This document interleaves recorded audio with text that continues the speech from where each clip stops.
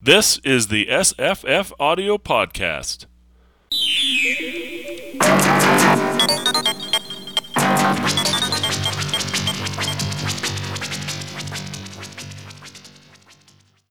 Hi, I'm Jesse. And I'm Wayne June. I'm Mirko. Nice to have you guys. Thank you. We're going to be talking about The House on the Borderland by William Hope Hodgson, a recent audiobook that Wayne has narrated, and wow, I'm really impressed by this book. Wayne, I asked you how it was after you finished narrating, and you really undersold it. I can't say it's like the greatest novel ever, but it's certainly really shockingly interesting. It is so Lovecraftian and supernaturally interesting. It has so many mysteries in it. Yeah, my impression of it was, my expectations of it, when I heard that H.P. Lovecraft counts it as one of his influences, I expected something, I don't know, that struck me as dramatically as Lovecraft does. And to me, it didn't. It's valuable in and of itself. It stands on its own, but it's not as focused and concise as Lovecraft is, I don't think. All the problems in it that at least you can see it from a Lovecraftian perspective, I think Lovecraft addresses when he sort of takes little gems out of this and puts it in his own work. Definitely. And I think that's what made it so Lovecraftian to me. You can really see that he read this book and said, "Holy crap, this is awesome." Let me read you. Maybe Wayne should read it, but I'll read it. Description from Lovecraft's essay of this book. So, The House on the Borderland, 1908. Perhaps the greatest of all Hodges' works, tells of a lonely, evilly regarded house in Ireland which forms a focus for hideous otherworldly forces and sustains a siege by blasphemous hybrid anomalies from a hidden abyss below. The wanderings of the narrator's spirit through the limitless light years of cosmic space and kalpas of eternity, I'm not sure what that means, and its witnessing of the solar system's final destructions constitutes something almost unique in standard literature. And everywhere there is manifest the author's power to suggest vague, ambushed horrors in natural scenery. Here's where the quote comes. But for a few touches of the commonplace sentimentality, this book would be a classic of the first water. And I noticed that when people quote this on the front, they don't say it would be a classic. They just say a classic of the first water, right? Yeah, because I agree with the implication there that H.P. Lovecraft made, which is it's a classic possibly of the second water, maybe, or the third water.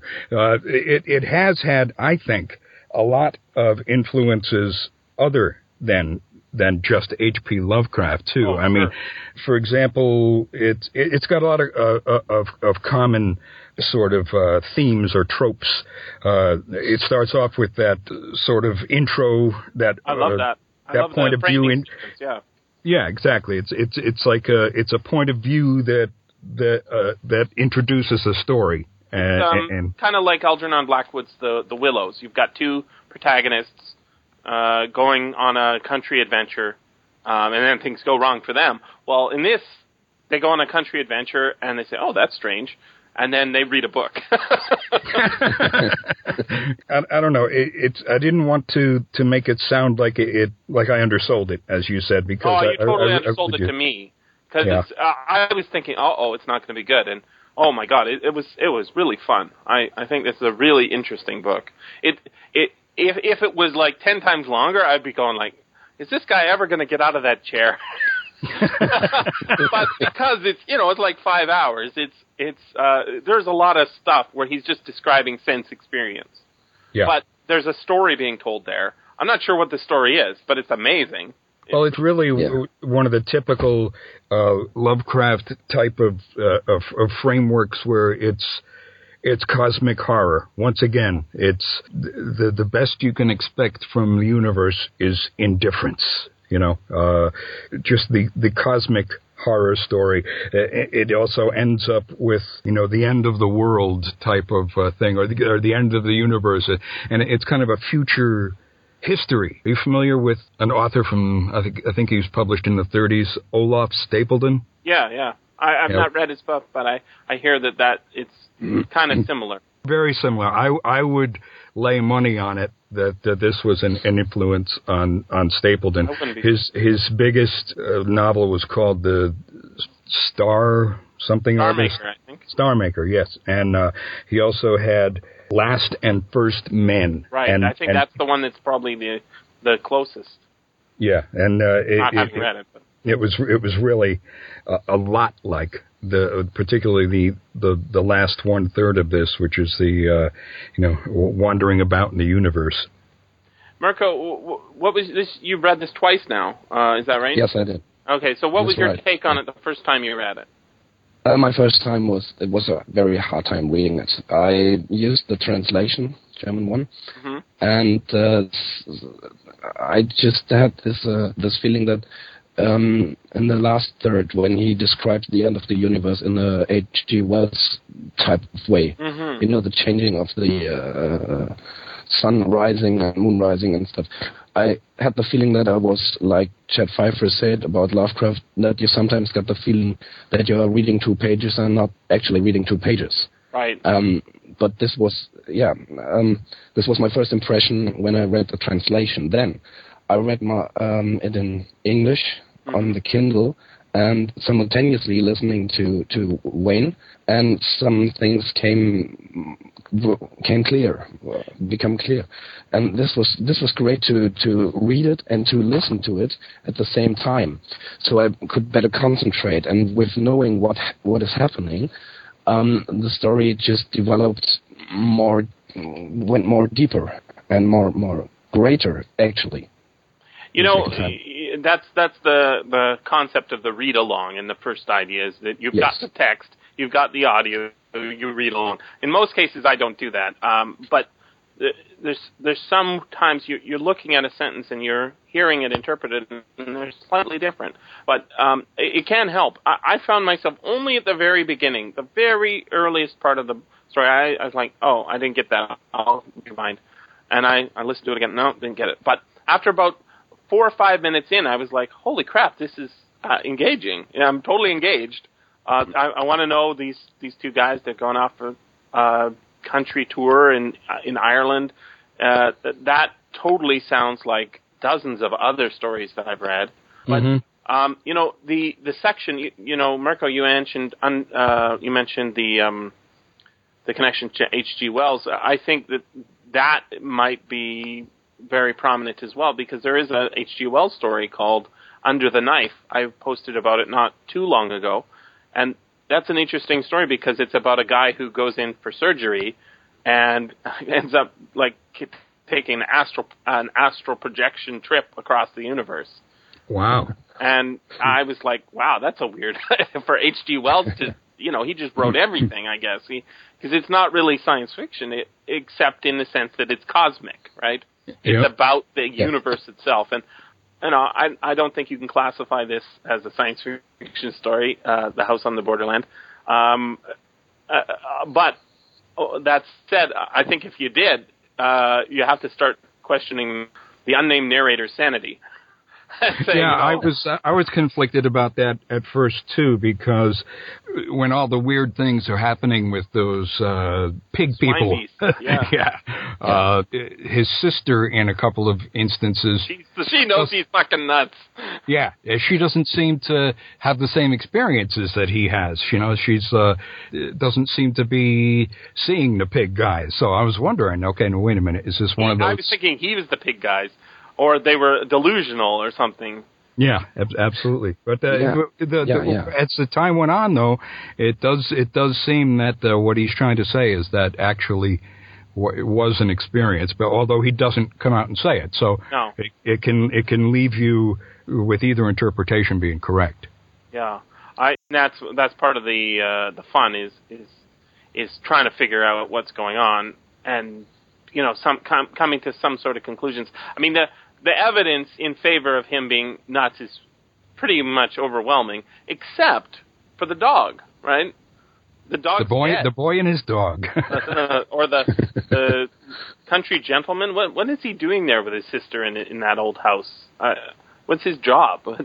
he's like just lives there. You know, it's just like I guess that's what people did back then. You're just a rich guy. What do you do? Putter about the place, read old books. That's what I want to be when I grow up. So. Yeah, and after defending the swine things, you retire. Exactly. You retire for the evening and you go to bed. That's what he always does. He goes to bed after. Yeah, there's a lot of going to bed in this book. Yeah. I like that. He spends a lot of time lying in bed and then saying, "Oh my God, is it 12 o'clock already?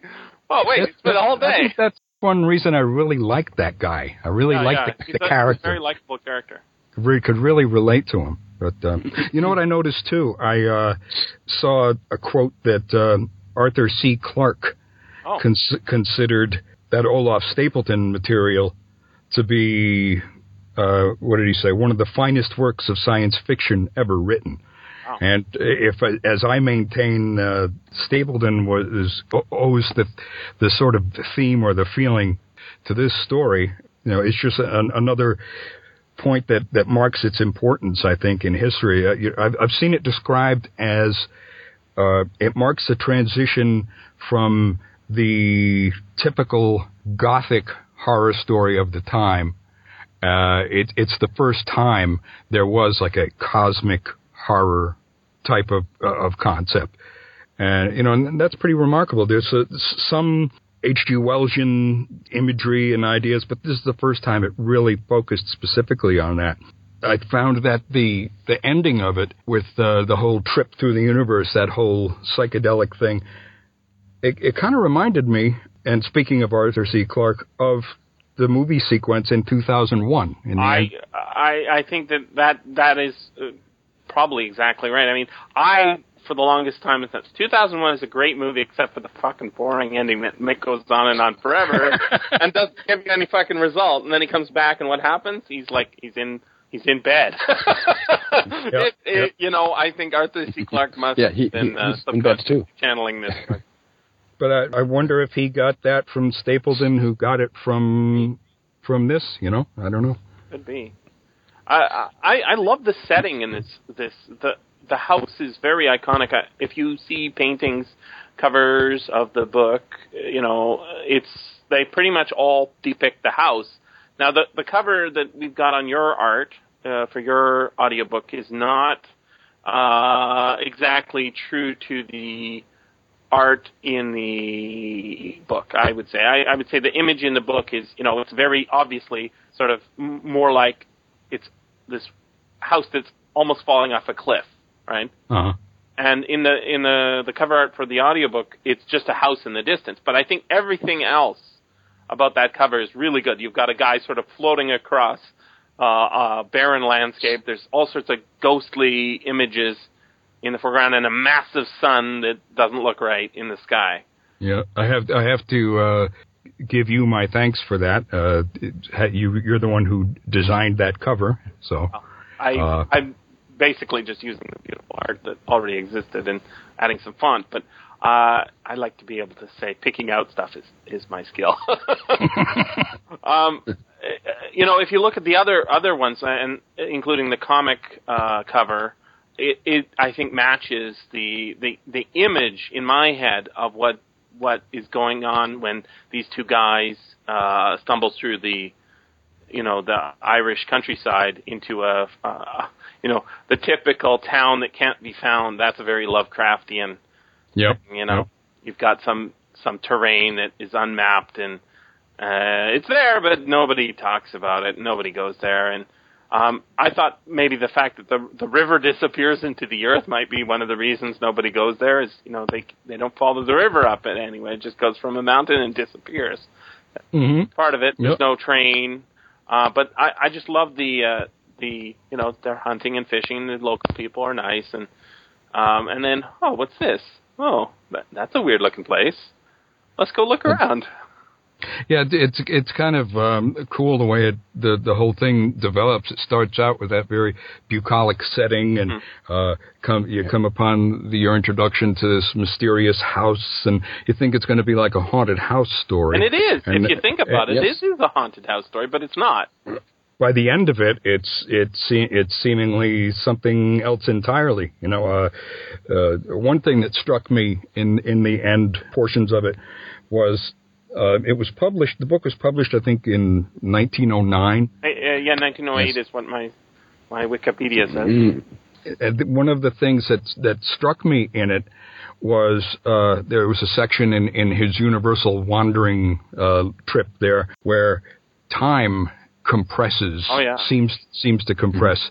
And I kind of did my homework and looked it up, and Einstein's theory of relativity that had the first really scientific instance of a theory where time is relative and can compress or, be different depending on your point in time or in space. That was 1905. So he was using current scientific ideas. Well, I think that whole sequence is about, like you said, the cosmic horror, not so much as in monsters as in the fact that we're alone in a universe that is going to kill us after a period of time and will be forgotten and everything will turn to dust. I mean, the pathos involved with that poor dog Pepper. Oh, I was like, oh, terrible. No, Pepper's got to be alive. No, fucking pile of dust. Fucking pile of dust. Oh. Yeah, it's all about a universe that doesn't care. Yeah. Just like in Lovecraft, but I get a very interesting connection here. You said that he uses science of his days, right? Mm-hmm. And I did a little research, and I'm very, very grateful for the forewords, the introduction of the German edition by Brian Stapleford. You know him? Oh, yeah. Yeah. He's an anthologist amongst also being an author. Right. And he drops a name, and this name was Camille Flammarion, a French astronomer. You heard about him? No. This is very interesting because there is a chain. There's some connection. Flammarion was a very, very strong influence on Hodgson's other novel, The Nightland. Oh, I haven't read that one. Yeah, and the descriptions he gives from apocalypses and something like that is very close to what Hodgson uses in The Nightland. And to say something about Camille Flammarion, he lived from 1842 to 1925, was a French astronomer, and you can look it up in the Wikipedia entry, but he was very, very popular in his time. He wrote over 50 scientific books, most of them popular scientific stuff, and his book about astronomy, L'Astronomie Populaire, was sold over 100,000 times. And this big deal, I guess, back in his time. It was published in 1879. Sounds like Hodgson probably would have read it. Yes, I'm sure that he read it. And there's another interesting connection from Flammarion, who obviously was read by Hodgson. We can see a direct line to Edgar Rice Burroughs. Edgar Rice Burroughs seems to be influenced by Camille Flammarion as well, and Flammarion is associated to another astronomer to whom Edgar Rice Burroughs is associated, and this is Percival Lowell. Oh, yeah. I'm not sure if I pronounced Percival Lowell, yeah.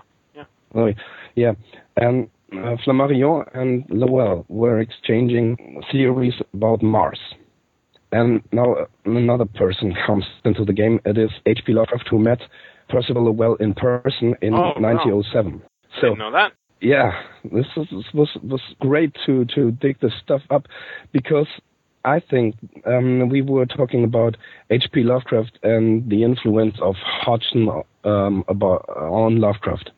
According to S.T. Joshi, Lovecraft did not read William Hope Hodgson before 1934. Oh. Yeah.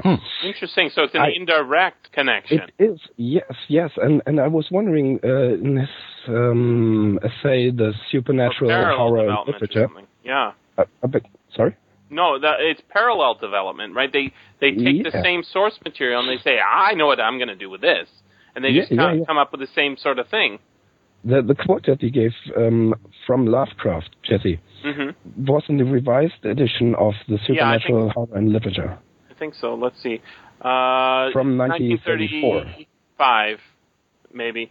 Yeah, so there's a 1927 and a 1935 and a 1933 version. So we can say that there is no influence before 1934, which I found was very, very interesting. Because we could ask how comes it that they use similar descriptions or the concept of cosmic horror, and probably it's cosmic horror time. It's cosmic horror steam engine time. It's cosmic horror time. Right. Who knows? But according to another Lovecraft scholar, his name is T.R. Levesey. Lovecraft owned about 80 books about astronomy from the mid-19th century. And probably there is Camille Flammarion, the text that Hodgson used, might be under these books, we don't know. But I know from the catalog of Lovecraft's private library that he at least owned one copy of a Camille Flammarion book about haunted places and haunted houses. So there might be a together source that they used, and that could be Flammarion. So if you look up the Wikipedia entry from about Camille Flammarion, you'll find a great quote from his work, The End of the World, where he says, "In the future, when the end of things will arrive on this earth, the event will then pass completely unperceived in the universe. The stars will continue to shine after the extinction of our sun, and they already shone before our existence," and so on. So here we see that the cosmic horror, the concept of cosmic horror that I always thought was some kind of Lovecraft invention, probably was there. He is the exponent of it, right? He is the guy who says, "Hey, look at this. This is results when we take God out of the equations for all." He didn't just create the Earth and put it in orbit around the sun. He didn't do this and he didn't do this, and there's nobody out there caring for us. Oh my God. Yeah, it's interesting too. I tend to agree. I think, in as much as art always seems to imitate life, a lot of the ideas, they could be pointed up in the contrast between how people actually looked at the world, through the Enlightenment, very optimistic. Things are getting better and better and better. But philosophically, as religion, I think, tended to start to take more of a back seat, and empirical science became more of what was considered trustworthy, that had implications. And the implications are that if we are alone in the universe, holy cow, that's not good news. No, it's kind of a horror in the same way that, you're no longer under your mom's protection. You have to pay your own bills, and you have to tie your own shoes. Oh my God, no! Yeah, right. But in this instance, it's like you have to tie your own shoes for eternity. Exactly. And then there's no promise of anything else. I think that this, we can trace it back to Poe, and I mean even the Raven, and the sequence in here with our unnamed protagonist's lover. The former sweetheart who's dead. That was, I was thinking at that point, oh, this is that same house where that raven was outside not that long ago, right? Now there's pigs outside, but his sisters come in to help him because he's not doing that well. He's kind of losing his mind, and thinks he's barring the door maybe to prevent ravens from coming in or whatever. He's got the dog, though. He can rely on the dog. Yeah, until it turns to dust. Oh, my God. And then when he comes back from his trip, right, he gets the replacement dog, but it doesn't get a name, and it's not allowed in the house because he needs a dog to help him, but he also can't love it because your wife dies, your girl dies, your view of reality dies, and your dog dies. Well, you can't love anything in this universe because it'll just die on you. Even the Earth itself is going to die. The house will still be around. The Earth is going to die. Yeah, there was some really weird imagery throughout that whole section, too. I mean, did you have any feel for what kind of point he was trying to make or what symbolism was there or what he was saying when he was talking about this arena where there was a giant duplicate of the house, but it was made of jade? Yeah. You know, it was just like, wow. That's on the cover of the book, the audiobook you've got. There's this house in the distance. The arena is from it's not Latin, but who is before the Latins? Whoever is before the Latins in Rome. Those guys. It's a word meaning sand, and that's what we're seeing. So it's like the sandy pit, right? And so I don't really know what to make about that. I think that it's, you know, some parallel world, but I don't know what to make about it. No, what did you think about it? I was completely puzzled by that particular part of it. I mean, that'll be fodder for a second or a third Absolutely. read, I think. Well, Wayne's you've read it the one time for the audiobook. I've read it for the one time for the audiobook. Mirko, you've read it twice. You have to tell us what arena the Jade building means. The Jade Echo. The Jade Echo. I just don't know, because this was a really puzzling thing about it. And they're all pair these gods and mythology creatures, right? Yeah. From different parts of the world.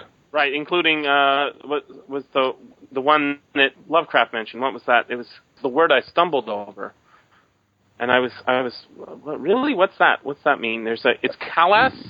What did he say? Kalpas. Kalpas. What's Kalpas? Kalpas.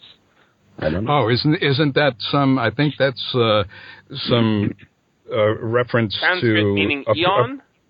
A period of time. Yeah. So I think if we assume the narrator's not crazy, that he's really experiencing stuff, what he's experiencing is probably something like what we see in 2001 in the end, right? It's a phenomenon that is only explicable by having an understanding of what the hell the universe is about. Right? So when he goes on that cosmic journey into the future of the Earth, I think in one of the footnotes it says, there was no atmosphere. How could this guy hear anything? So obviously he's not actually hearing anything. And his body, in that scene where he looks down and he sees his own dead body, we're seeing something weird. I mean, this is not, who knows what's going on. So there's an echo. This house is on the borderland. That's what the title is, right? Yep. The house on the borderland. The borderland between our reality and another reality, which is maybe the reality that Cosmic Core is trying to get you to. So, hey, I've got the answer, okay? You ready? It's meta.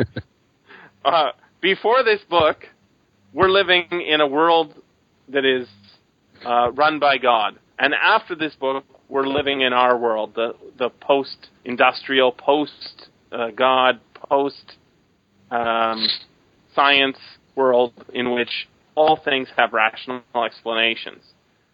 And I think that's somewhat of what they were talking about when people have analyzed it as being the turning point between the Gothic horror story, which typically was full of ghosts and people from the afterlife, mediums and spirits.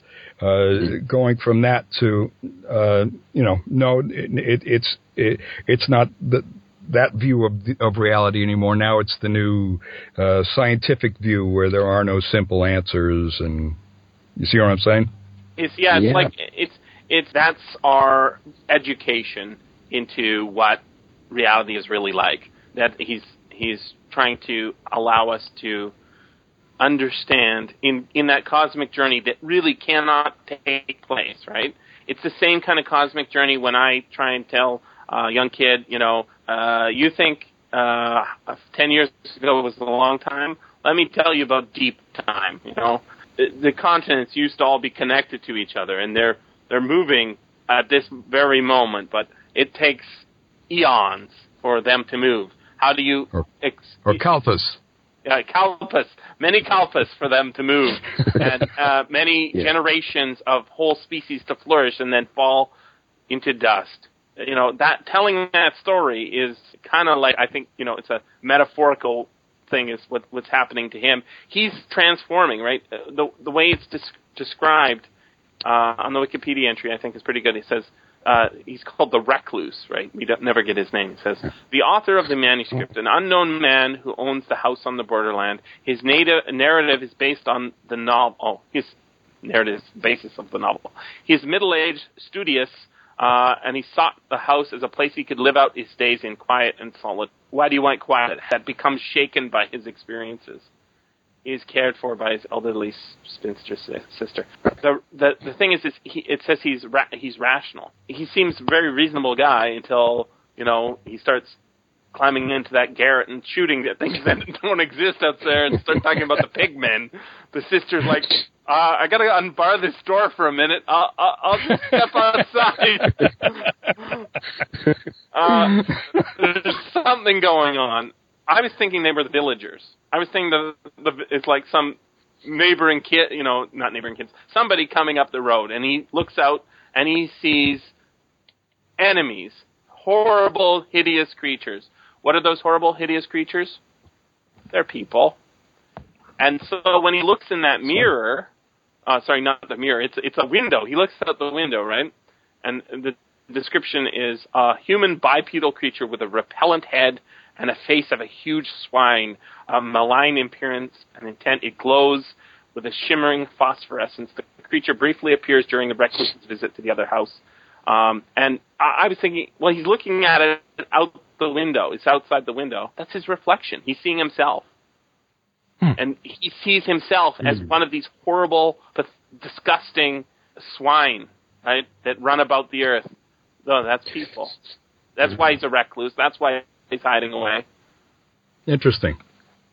I mean, I think that's supposed to be. I think the author Hodgson put that in there, and then when he gives us this other stuff, the dimensional trip, you say, okay, well, I'm not sure what's going on in that pit. I mean, the house is there, and the part of it's been destroyed.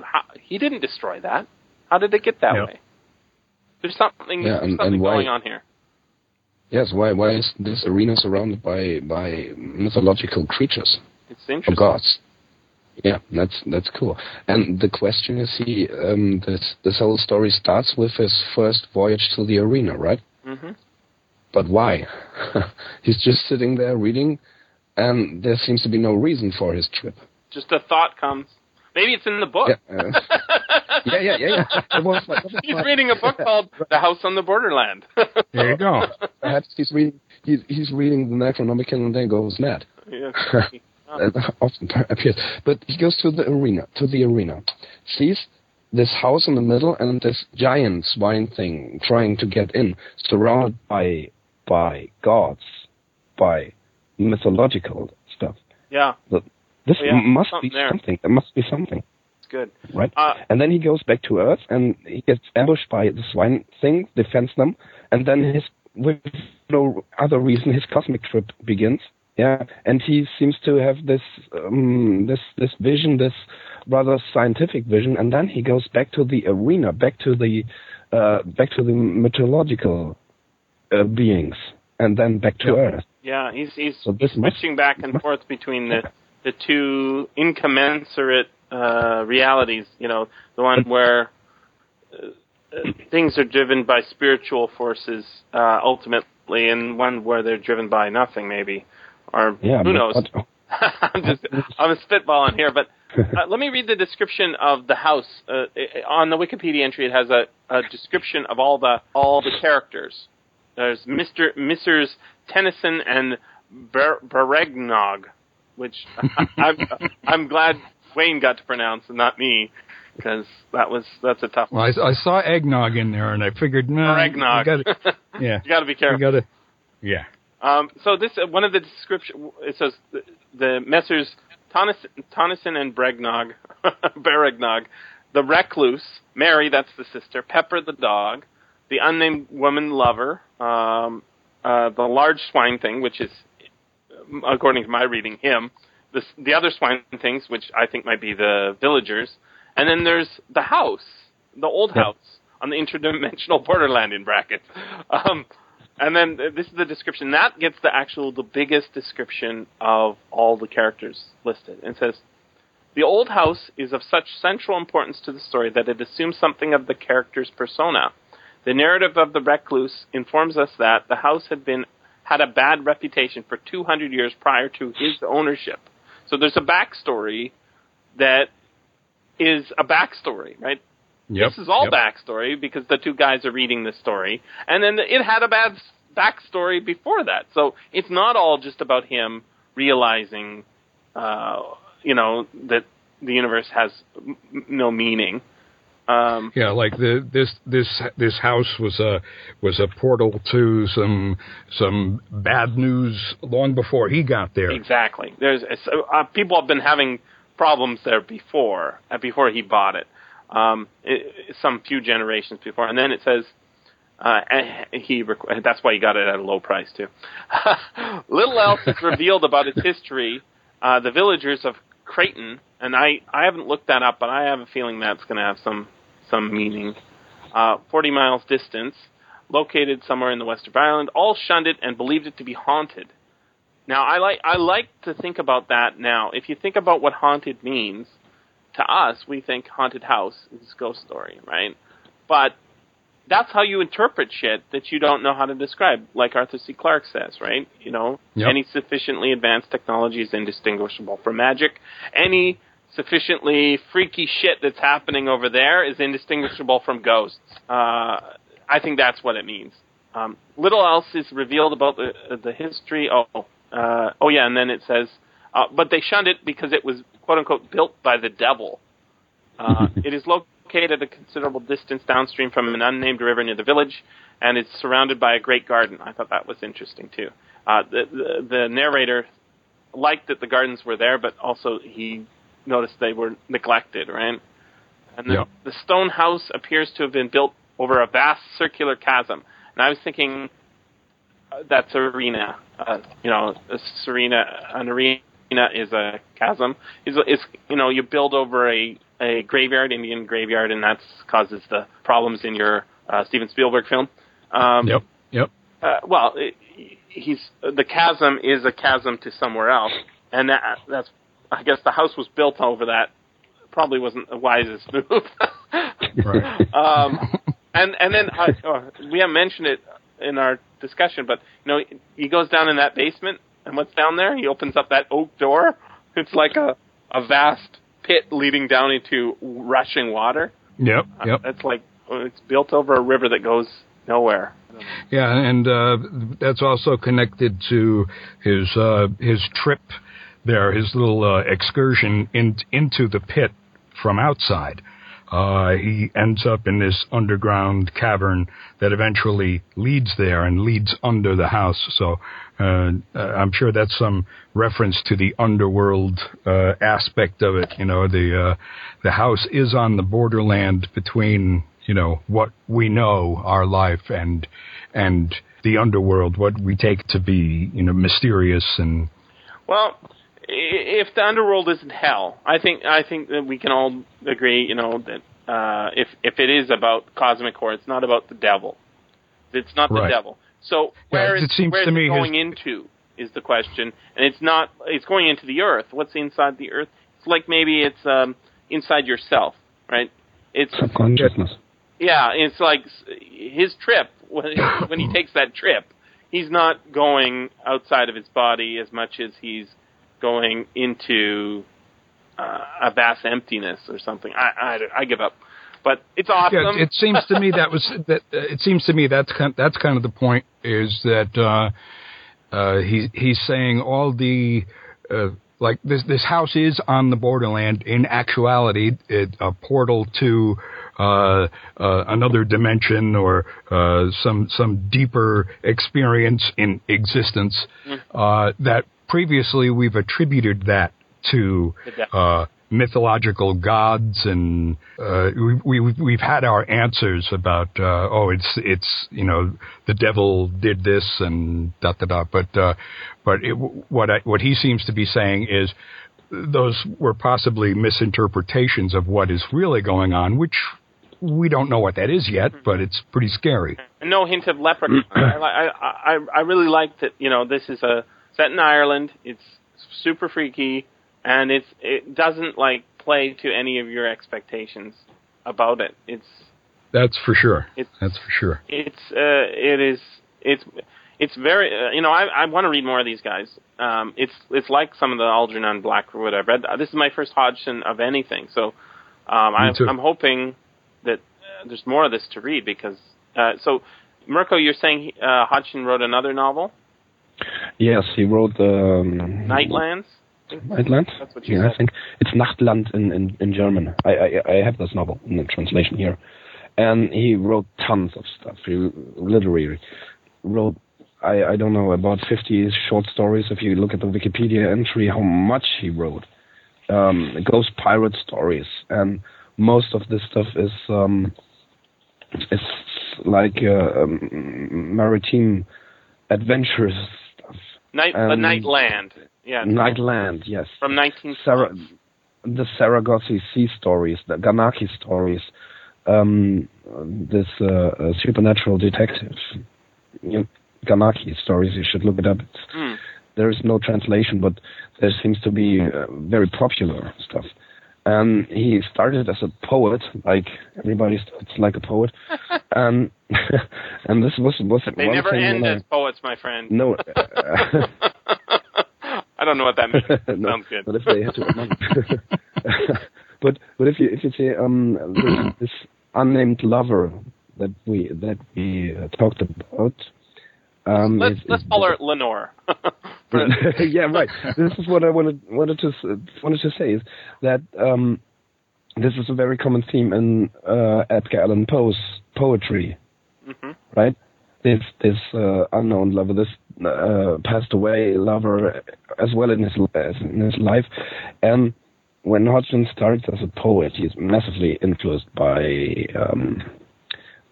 Edgar Allan Poe, of course. Yeah, who is right? Yeah, and when he describes this cosmic experience, let's say, it's very poetical, right? Yeah. He tries to give a poetical description of a scientific event. Can we say that? Yeah, I think so. Yeah, his language is very very rich and very descriptive. Yeah, I really loved your reading. Oh yeah. Because when I read this in German, it was very hard to get through it. Very, very hard. But when I listened to you, it came clear, as I said in the beginning, that this. Well, it's definitely challenging. I mean, it was difficult for me to relate to. Also, it makes you work, I think. I guess, yeah. I think it'd probably be easier to read it on the page in understanding it, but there's some pretty hefty sentences in here. I'm not a narrator, but I found it pretty hefty looking at just the passages that I did. I don't know how much time you guys have, but there are a couple other things I want to touch on before we lose our time. I think we were all in on the Crawling Chaos, weren't we? Did we all talk about that? I think I did. Mirko? I listened to it. Oh, you listened to the podcast? Okay. Yep. So the Crawling Chaos is kind of like this story, too. You've got a guy who's sent forward into the distant future, has a weird trip with vivid descriptions of the land and the night and the distant, the reasons why the Earth is as it is. But I don't know if it's other than that just being a cosmic horror story. If there's a connection, and that was one thing that I thought of. But just now in your talking, Mirko, I was thinking of Poe's "The Conqueror Worm." You guys know this poem? Oh yeah, yes. I love this. I'm just getting into poetry and Poe, and I think this is. I'm going to send. I want to send I don't want to read it because I suck at reading, but I'm going to send this to Wayne. I actually have already done it, so I'll send you a copy, and you can link to it if you want. Oh, thank you, sir. No problem. I'm gonna put it in the podcast then. Definitely creepy, and another one of those. Ultimately, what's it all about? The worm's going to get you. That's it. You got nothing. You're dead. Yeah. Another cosmic horror theme. I wonder what kind of comparisons you could make with A House on the Borderland, also with the House of Usher pose. Mm-hmm. There seemed to be some. I never thought of that. It was ringing some bells there as I was reading the descriptions of it. So. Yeah. I'm going to have to read in. I haven't read that for 25 years. I think I got to read that next. We got anything else? Yes, one thing. According to Edgar Allan Poe and the House of Usher, there could be another meta level. Do you guys know Roger Calois? No. Calois, I don't know if I butcher his name. It is spelled Caillois. Calois, I would spell it. He was a intellectual from French, and he made a very famous sentence about the fantastic, and I'd like to quote it here because there is something very interesting in it. I quoted, "The fantastic reveals itself in a crack, an eruption of the irrational within the rational economy of the universe." So this theory about the crack, can be one of the explanations why this happens to the narrator protagonist. He's sitting in his chair, and then suddenly something happens that he and the reader also cannot explain. But from the other side, it happens on purpose, I guess. You know what I wanted to say? Is that the reader/narrator does not know why this happens to him, or seems to not know why this happens to him. But the things, the beings, the entities that force this crack that's happening exactly know what they are doing. But we cannot explain it. Yeah, it's inexplicable, but not from our point of view. Not from our point of view, and this is what I think makes you think a lot about the story. You can read it just, okay, there is some weird trip going on, there is attacking of swine things, and then there's another weird trip. But if you dig deeper into the story and read it twice, perhaps, then you get into thinking, I guess. Yeah, why is this? That quote's from a Love of the Fantastic. Is that what it's called? Yeah. Here's another translation. The fantastic is always a break in the acknowledged order, an interruption of the inadmissible within the changeless everyday legality. Yes, right. Wow. I'm not sure legality is the right word to translation there, but I get the idea. And that actually sounds like it could have inspired this book, doesn't it? Yeah, right. Yep. And that's the cool thing about it. Very cool. All the good stuff. It's people reading old stuff and saying, hey, I got some ideas there. Yeah, I think so, too. And I think you got, at least I find this is true for myself, you've got to approach things like this, that are classics that were written in another century many times. You got to give them a little license. You got to allow them their mistakes. Mm-hmm. I think C.S. Lewis said it about reading old literature and old classics. There's stuff to be learned from them, and yes, they'll make mistakes, but in our own day and age, we make mistakes too. They just haven't been revealed by history to us yet. So yes, they'll make mistakes, but they won't make the same mistakes that we do. So do you know what I mean? Am I making myself clear on that? Yeah, I hear you. Yeah. If you allow them to be a little outdated, consider the source, and that goes not only for the content, but a lot of times for the style of it too. It can be very difficult reading older stuff. They had a passion for commas, like that don't make any sense these days. So. But finally, they are immortal. Yeah, I don't want to let you get away with making it sound like this is a hard book to read. At least with the audiobook. Oh, no. I rewound a couple of times at the beginning. I had to gear down for it, but it totally grips you. This is not a mind-wandering book. Well, wait a second. Yep. It is a mind-wandering book. But on another level, it holds your attention while his mind wanders. Yep, I would definitely agree with that. Great Marco, one. you were going to say something. No, okay. I just wanted to add to Wayne that even if they old writers made mistakes or have a difficult language, they are immortal. Yeah, because we're still reading them. Yep. Yeah, and we have to be immortal. That's the best way to be immortal, because there ain't no other way. Yeah, right.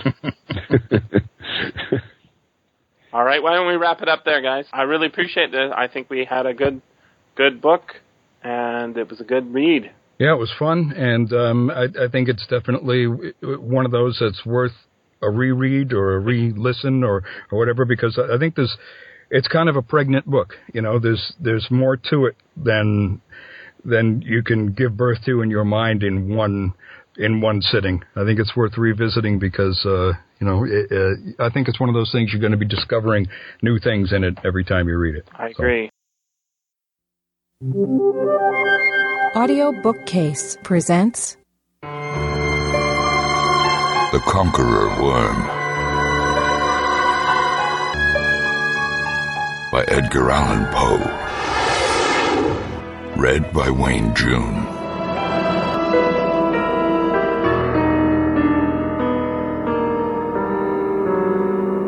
Lo, 'tis a gala night within the lonesome latter years. An angel throng, bewinged, bedight in veils and drowned in tears, sit in a theater to see a play of hopes and fears, while the orchestra breathes fitfully the music of the spheres. Mimes in the form of God on high mutter and mumble low, and hither and thither fly. Mere puppets they, who come and go at the bidding of vast, formless things that shift the scenery to and fro, flapping from out their condor wings invisible woe.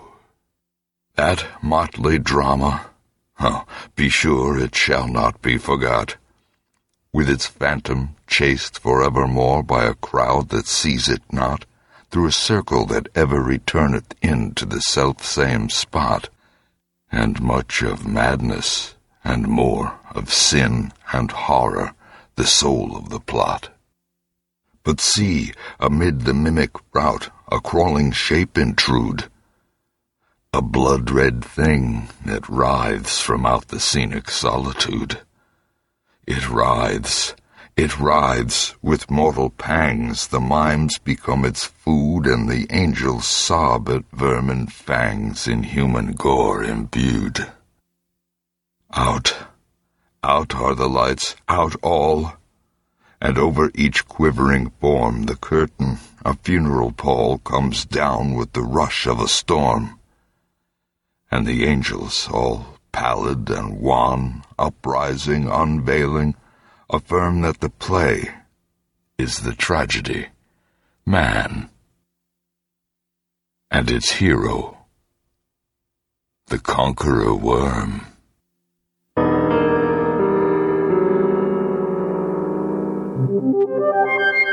If you have enjoyed this audio bookcase presentation, visit us on the web at audiobookcase.com.